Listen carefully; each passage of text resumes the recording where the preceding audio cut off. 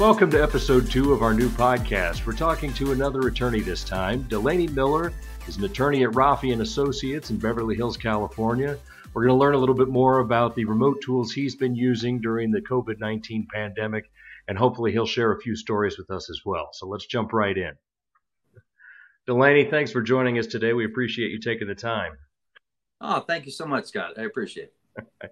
Well, as I said in the intro, you're with Rafi & Associates out of Beverly Hills, but tell us a little bit about the area of law you practice in, what you do at Rafi & Associates, and what kind of firm they are. Sure. We're primarily a personal injury litigation firm. We represent plaintiffs who've been injured in truck crashes, slip and fall accidents. We handle wrongful death cases as well.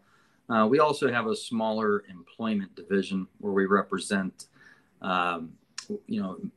employees who've been discriminated against, wrongfully discharged, etc. But I do all of my work in the personal injury department. Okay, and how long have you been there? I've been with the firm a couple years now.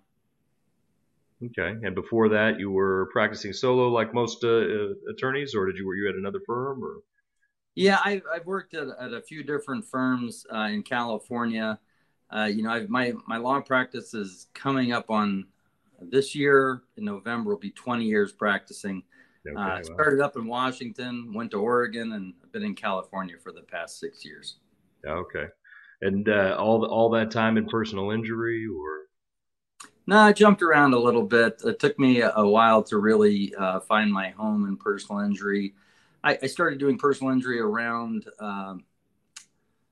2009, 2010, and it's been the vast majority of my practice since then. And it's all I've done for the past 5 years. Yeah, well, just out of curiosity, what do you like about it? So many things. I really do. First and foremost, it's having the opportunity to help people that are in bad situations and wouldn't be able to help themselves. So I take great honor in doing that. I mean, don't mean to sound corny, but I really do. I love it. It's what. Believe it or not, we hear that a lot. Yeah, it keeps me going in the morning. I love the strategy and challenge of trial work too. It's a lot of fun. It's a lot of work, but it's also a lot of fun. Hey, you talk about trials. We got to talk about COVID, right? I mean, the pandemic has been holding the courts up across the country, really probably around the globe. What's it been like in California over the past year? Slow, for certain. Yeah, it was when everything happened in March last year. Our firm was really on the rise as far as we were starting to get cases that we were going to take to trial and get more verdicts. In fact, I was in trial in March of last year when COVID hit. Oh man! And we had our trial got declared a mistrial because we were never going to be able to reconvene these jurors together again. So we have to start over, and that's just got pushed yesterday to June of this year. So we're fingers crossed we're going to be able to do that. But it's been a lot of preparing cases, getting ready, getting right up to that trial date, and then having the courts basically tell you it's not going to happen. So trying to stay busy in other ways as much as we can, just reviewing and working up our cases, doing lots of Zoom depositions and things like that. But as far as getting back into the courtroom, it's not been easy. Yeah, I can imagine. I mean, and are you doing, I mean, if you're in Beverly Hills, I guess most of your cases are in Los Angeles area jurisdictions, or? Yeah, I'd say we do cases throughout the state, but I'd say 70% of our cases are in Southern California. Yeah, so you're just waiting like most metropolitan areas are for things finally to get back to a place where they can start letting people into a courtroom again. Yeah, and there have been a lot of crazy ideas about how they might start doing trials if things don't change quickly, as far as smaller juries, spreading the juries out throughout the entire courtroom. Oh, really? Wow. Yeah, it kind of changes the presentation style of how we're going to have to do things going forward. But there's so many unknowns. We just got to be ready to adapt. Yeah, I would imagine, especially when you're a law firm that that focuses on personal injury. That's an area of law where ordinarily, forget about just trial work, but just ordinarily, you're going to be meeting with a lot of your clients in the office. It's not like doing contract work or something like that, where you may just be communicating more by email, and you never really have to meet your clients in person as often. I shouldn't say never, but you wouldn't have as many face-to-face meetings, I would imagine, with people outside of your office. Am I totally off base on that, or? No, you're 100% spot on. In fact, I really like to, as much as I can, meet my clients in their homes and and get to know them on more of a personal level, especially if we're going to be taking their case to trial. But none of that has happened in the past year. So what does that do? I mean, and of course, the trials that the cases that you were working on, pre-COVID, of course, have all been on hold. But what has that done as far as just onboarding new cases? Do you say, okay, we're just not taking any new cases until we can figure out what our backlog of trial work is going to be like, or do you start doing Zoom conferences for consulting with potential new clients, or how does that work? We're constantly filing new cases and getting new clients. And just everything's done by Zoom now. Our meetings with our clients are 90% done by Zoom. But I can't say there's been any slowdown in the number of cases we're filing. So there's just going to be a backlog, and in the not too distant future, there's going to be a real reckoning in the courts as far as figuring out how to try these cases. Do you think there's going to be any motivation, just because it's affecting all attorneys, I would imagine? Do you think there's going to be any motivation to settle more aggressively, at least, more aggressively motivated to settle than, go to trial? I think there's been some of that. I think it's kind of been on both ends. A lot of people were theorizing early in COVID that the insurance companies would want to use this as an opportunity to try and settle as many cases that they could. I haven't seen so much of that. I've seen a lot of trying to lowball settle cases, but I know some firms have had fire sales and have settled a ton of cases. We've been kind of wanting to wait it out because Yeah. we want to get full value. Yeah. I mean, sometimes that just takes time. I mean, a lot of personal injury cases, it seems like clients need to know that you've got to be in it for the long haul in a lot of those circumstances, right? Yeah, and most of them, Justice takes time. yeah, they're patient people, that's for sure. So, everybody, I think everybody in the world woke up in the middle of March and suddenly had to figure out how to use Zoom or WebEx or Google Meet, these kinds of video conferencing tools. Was that technology that you were already familiar with, that you were using, or was this stuff that was all new for you as well? All new for me, man. I was a total handshake and in-person kind of guy. Yeah, yeah. That So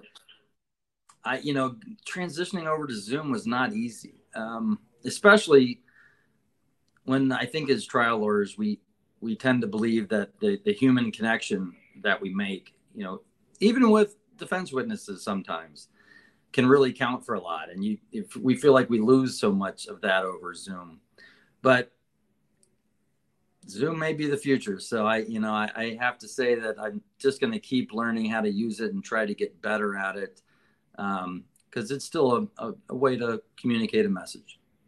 Yeah, I think another thing that's happening to everybody is we're having to learn new ways to communicate, emotion, attitude, tone. It's a little bit hard, when you're not in the same room with somebody to really convey those things. And I think we're all having to learn how to do that with remote technology. A lot of us for the first time. I mean, would you agree? Yeah, no, I mean, heck, they're even talking about potentially doing trials this way. So, Yeah, woo, I do you see that really happening? I guess what I would say is I'll see what other people do, and then I'll kind of make my mind. It's not something I want to jump into. Every time I think about a Zoom trial, I just think about that juror who's like half asleep, sitting there in front of their iPhone, not caring at all about your case. Right. I don't know if that's true, but. Well, I mean, you'd have to worry about it. I mean, a lot of people don't want to do jury duty to begin with. And, a judge can instruct jurors to pay attention and all that, but it's a little bit hard for them to monitor it with, everybody sitting in their living room in their pajamas or, whatever. It's interesting. I was interviewing another attorney for this podcast series we're doing last week, and he said he'd heard about some proposals for doing trials via, video conferencing software, and that he hadn't heard that there were a whole lot of takers. But we got into a discussion about some of the ways that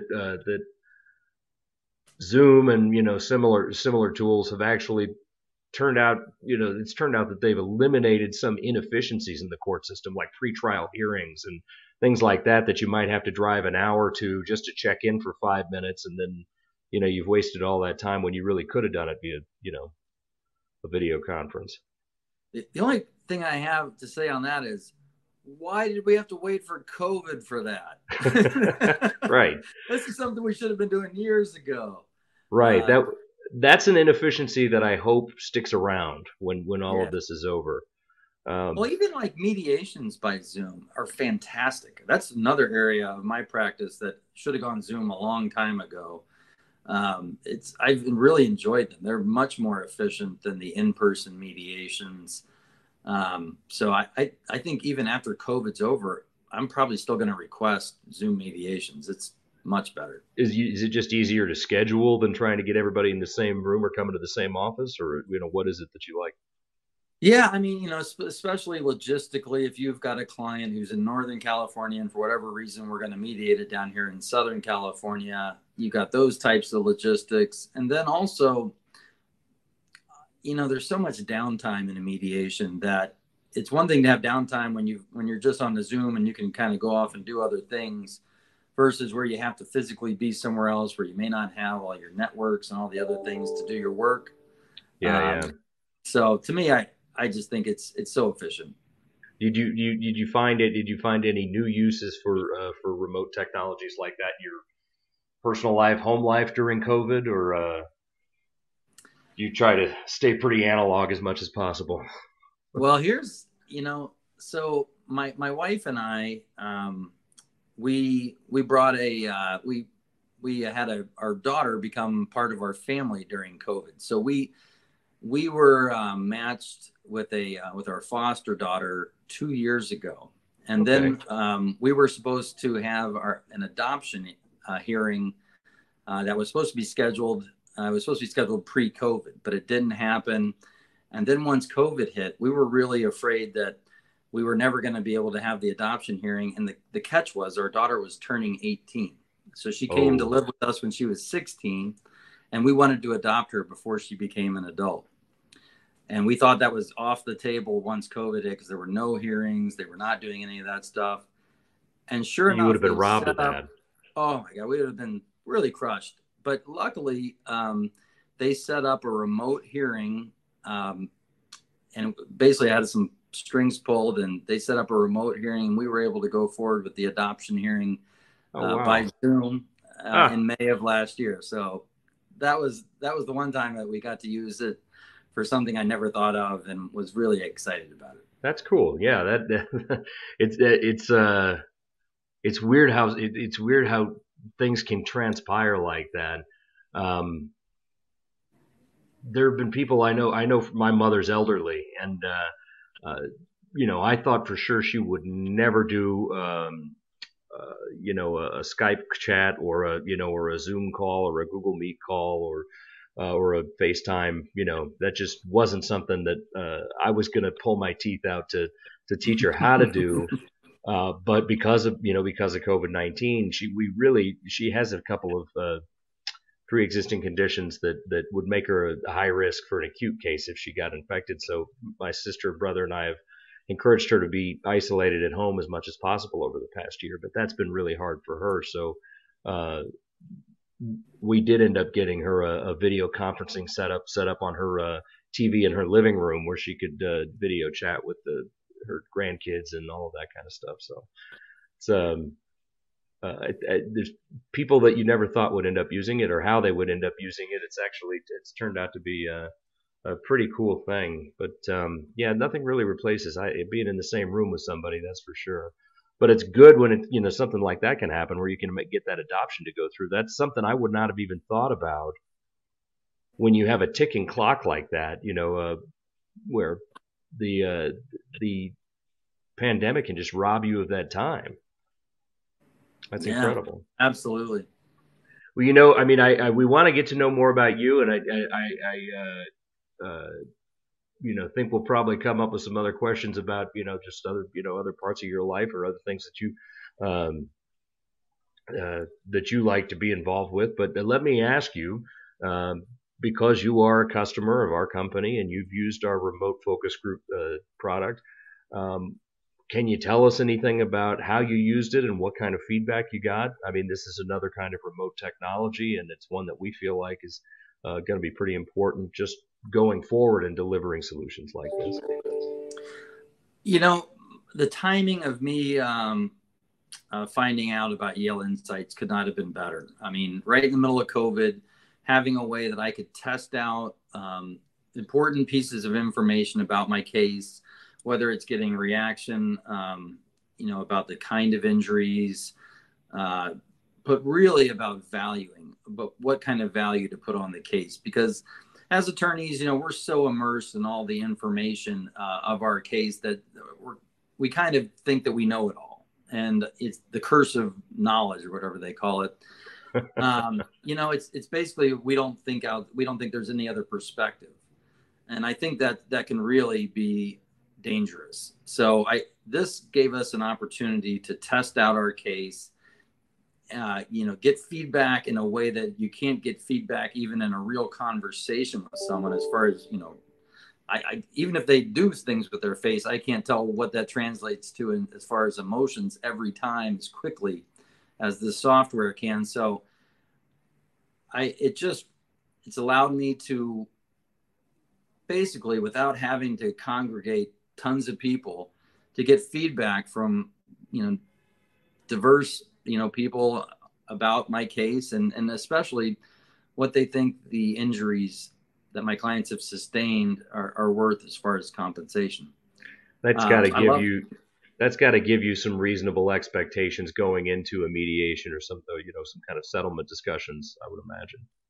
Yeah, it helps in valuing a case that way. It also, I've used it to try and figure out if we want to present our medical expenses as far as damages, or if we want to just make it a pain and suffering case. It's been really helpful in that sense as well. I just love the fact that it's not just the facial recognition software, which I think is really great, because it kind of gives you an honest response, more honest than the people may even be willing to tell you in person. But also the follow-up questions that we're allowed to give them and get their feedback on that. That's granted a little more subjective, but I love the objective, subjective component of it. Yeah, well, I mean, what attorney wouldn't want to poll the jury before the verdict, right? Exactly, and that's basically what it allows us to do. Not the exact jury we're going to have, but you get enough of a sample size that it's helpful. Yeah. Would you see yourself using it going forward as we move into a post-COVID world? Absolutely. Absolutely. I will probably, as we go into a post-COVID world, start implementing more in-person focus groups too. But I will probably use this to try and formulate and kind of refine what I want to do in those focus groups. So it'll save me a lot of time before I even get to them. And obviously, this is a much more affordable tool than most in-person focus groups are, because those are really expensive. Yeah, and that limits the number of cases and the kinds of cases that you can probably use them for as well. Plus the number of hours you have to put into an in-person focus group. I mean, it's so much work. And that's what's so great about Yale Insights is, You know, I obviously know my case. I put together a short summary video. I send over the documents I have, and they put together a really high quality visual presentation of my case that I don't have to be, you know, I basically review it after they do it, but they're not having me like do all the work. They run with it. They bring, you know, give me back a really high quality video presentation, and then they send it out, and within a week or so, we get the results. Nice. And you found them useful. So that's fantastic. I made a very big decision about what I'm going to do in one of my a trial that was supposed to start a week from today, which just got kicked to June. But I made a big decision about what I want to do in that case based on what I got from the Yale Insight survey. Okay. Wow. Just in terms of how you present your arguments? How I'm going to present my damages. Yeah. Okay. Wow. Fantastic. Well, we'll have to remember to circle back with you then, perhaps in late June, and see how that went. Absolutely. God forbid it gets delayed even further. Hopefully, by the middle of the year, we'll start to see the light at the end of the tunnel. Just out of curiosity, I really appreciate your time, and I don't want to take up too much of it. We'll let you go soon, but just out of curiosity, what's your sense about what the delayed trial situation has been in the Los Angeles area with COVID compared to other parts of the country? Well, I mean, in terms of what it's doing to a backlog. I mean, I know that there are still no cases being sent out for jury trials. There have been some bench trials, I think, but I think Los Angeles County is, if it's not the largest court system in the country, it's up there. And yeah, I would imagine. You're basically going to have a year plus of trials, some of which were already being pushed to the very, limits of how long it had been since they were filed. You're going to have they're going to have to figure out a way to do a lot more trials. And I don't know if that'll be bringing in magistrates to act as judges, but there's a massive backlog. Yeah, I know you're not what you just said made me think of this, and I know you're not a criminal defense attorney, but now I kind of wonder what that does to your right to due process. If you've got to sit around and wait if you're ready for trial and you want a trial right away, and you've got to wait for it for a year and a half or 2 years because there's such a backlog. I wonder what that ends up doing if they end up, yeah, I don't know what they do with dropping criminal charges because they just can't get to them, or what. Yeah, I don't know. I mean, with speedy trial rights, I don't know how they deal with that. I think, from what I understand, the whole system is set up to get back to the criminal trials first. Because they have a constitutional right. So that just further, makes things complicated because those criminal trials will have priority, and you got to get all of those done. So yeah. I don't envy the judges that are having to make these decisions. Yeah, I imagine there's some judges that normally oversee civil cases. If they get roped into having to do criminal work, they might not enjoy that either. Yeah, I don't know. I mean, it's a strange time. I know we end up talking a lot about it. Of course, we're a company that has developed a tool, that's for remote technology, and it seems like it's become extremely prescient in this past year. But the impact of this pandemic just seems to have reached its fingers into every little corner of every profession, and in weird ways, like with an adoption scenario and things like that people probably don't even think about all the time. Well, do you have anything else you want to tell us about? Is there anything else you're involved in or that you enjoy doing that you want to tell some of our audience members? Is there any other legal work that you do outside of personal injury, or? No, I used to be more of a jack of all trades, but I found my home and the one area of law that is a true passion. So this is about all I do, other than being a husband and a dad I watch a lot of soccer. I'm a massive soccer fan. Oh yeah. But I played and coached for years. Now I just get up early on Saturday mornings. Are you an MLS fan or a Premier League guy, or? Liverpool in the Premier League, Portland Timbers in Major League Soccer. Okay. All right. Yeah. All right, Delaney. Well, I appreciate you giving us a little bit of your time and some of your insights and some of your feedback on our remote focus group products as well. And maybe we will circle back with you in June and see how that trial went, if you don't That'd be great. It should be done right after 4th of July. mind. All right. Well, thanks again. All right. Thanks, Scott. Have a great weekend. You too.